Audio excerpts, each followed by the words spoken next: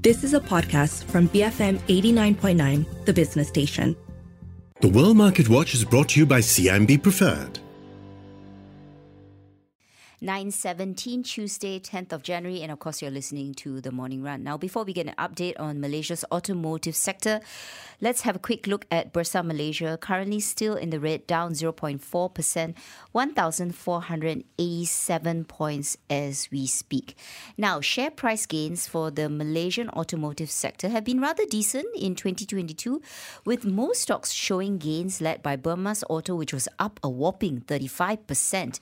This is on the back of strong TIV sales for the 11 months of last year, which rose 45% year-on-year to 642,306 units, and TIV stands for Total Industry Vehicles. And this was driven by higher sales in both the non-national segment and the national brands of Proton and Perodua, and also due to the healthy backlog orders received prior to the sales and services tax holiday expiry on 30th June of 2022. However, with a looming global recession and higher interest rates moving into 2023, coupled with the expiry of the SST holiday, how will the sector perform in 2023? And will it continue to shine? And what stocks look the most promising? That's a $1 trillion question. So for insights, we speak to Jim Lim. He's the equity analyst at RHB Investment Bank.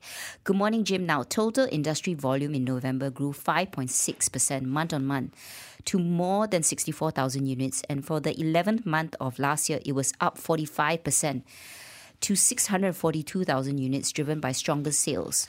Now, how long can this momentum continue? And what are your expectations for December and for this new year?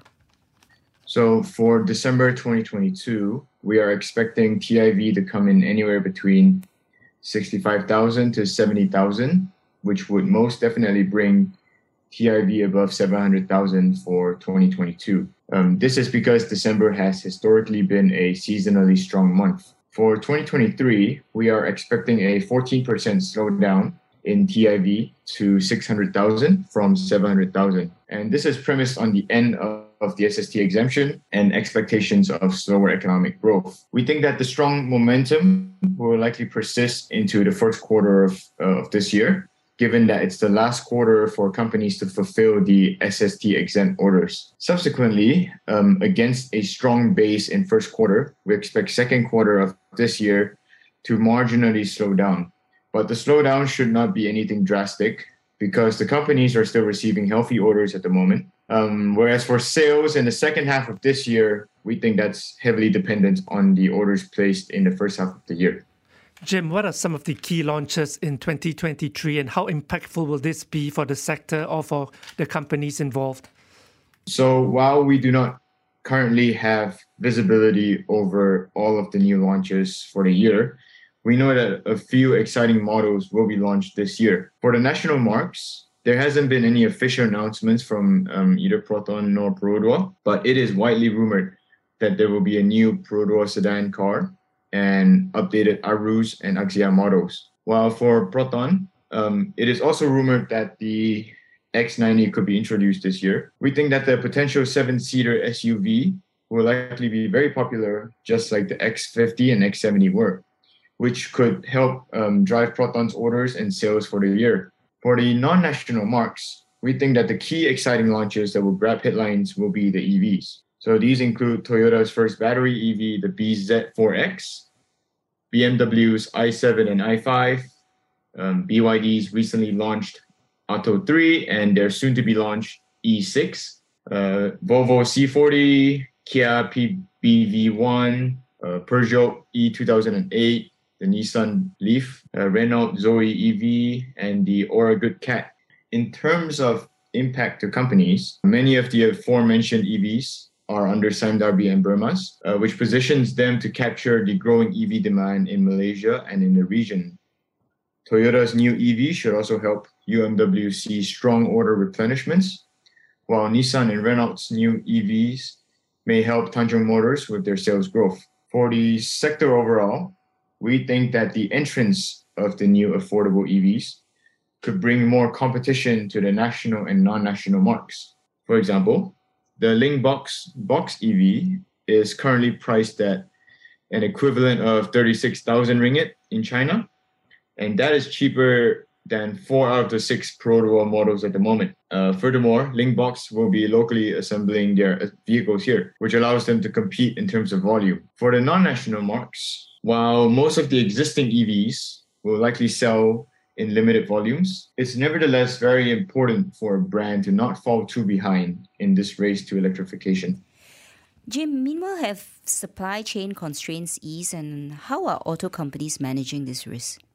Supply chain constraints have meaningfully eased, especially for the domestic auto companies. Recently, only Sime Darby, Bermas, and Tanjong Motors have been facing some kind of supply chain issues, which we think should continue to ease as China's COVID woes eventually subside. Throughout 2022, when the supply chain issues were still around, the auto companies sought alternative suppliers, and they also worked together with their vendors to ensure a more consistent and stable supply of components.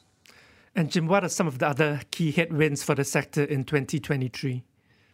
We think that with supply-side headwinds continuing to fade, the key headwinds would come from potentially softening demand. While we aren't expecting demand to plummet, we think it will be softer year on year against a high base in 2022.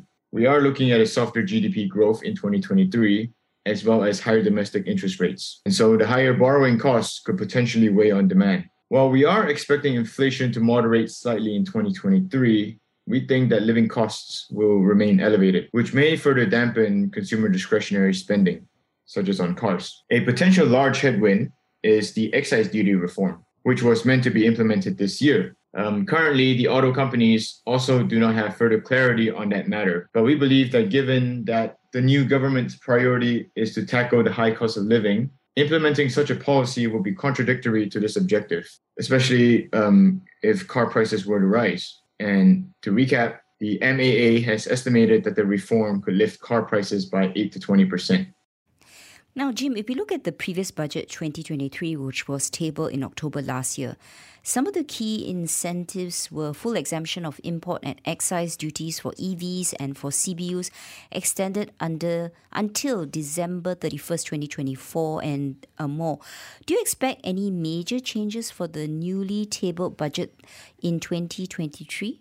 Well, given that the Natural Resources, Environment and Climate Change Minister recently said that there will be more EV-related incentives in the revised budget 2023, we think it's reasonable to assume that there will be some changes. In the revised budget, in addition to greater clarity on the excise duty reform, we are expecting some policies that we think could expedite EV adoption in Malaysia. So these include, number 1, incentives to spur OEMs' local assembly of EVs. Number 2, more specific incentives to spur the installation of EV chargers. And number 3, further extend the tax-free period for the purchase of EVs. Jim, we have seen more impending launches for EVs in Malaysia, such as from BYD. What's your sense of EV adoption so far in Malaysia, and what are the current setbacks still? So we think that consumers in Malaysia are slowly warming up to the idea of buying EVs. And so we should see healthy orders for EVs this year. Case in point, the salespeople at the BYD showroom have indicated that there is indeed lots of interest for the BYD Atto 3, with over 1,000 orders within the first 10 days of the car's launch. With more new models and potentially new brands entering the market, we think customers will find the novelty of the EVs and their modern designs attractive. However, we still see 2 large setbacks for EV adoption. The first would be the long charging times. On most EVs, it takes about half an hour to charge a battery from 0% to 80% using a DC charger, and up to 8 hours for a full charge on an AC charger. So that means that even if there are abundant DC chargers along the highway, drivers would still have to wait for up to 30 minutes to have enough battery to continue their long-distance journeys. The second would be the lack of charging infrastructure. Even if one were to buy an EV for urban driving, without the charging infra in shopping malls or residential areas, EV ownership would still be quite challenging. Last year, Forex was very volatile. We know auto companies are very sensitive to this. So how are they managing this year if we look at just the yen, which has been more volatile of late? So the company with the greatest exposure to the Japanese yen is Bermas Auto. Bermas mainly gains and loses from the weakening and strengthening of the yen against the ringgit via its 30% associate MMSB, which incurs some of its costs in the Japanese yen. We highlight that we highlight that the strengthening yen will likely not have a material impact on Burma's, just like how the yen's weakening did not have any meaningful impact on Burma's. We estimate that a 5% strengthening in the currency would have an earnings impact of less than 1% on the company. Nevertheless, we understand that Burma's uses forward currency contracts to hedge against any adverse forex movements. And lastly, Jim, what is your call on the sector and your top picks? Are you expecting any further incentives from Budget 2023? We maintain our neutral call on the sector as we are still cautious on 2023's prospects, given that macroeconomic headwinds are still lingering. Our top picks are Burma's Auto and Sime Darby, where the customers of these premium marques will likely be better shielded against these macroeconomic headwinds. Burma's Auto also has a strong growth in the Kia and Peugeot brands, while Sime Darby is a beneficiary of China's reopening.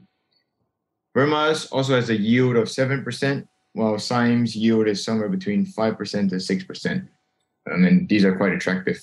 Besides the aforementioned EV incentives, no, we are not expecting any further incentives for the sector from the revised budget.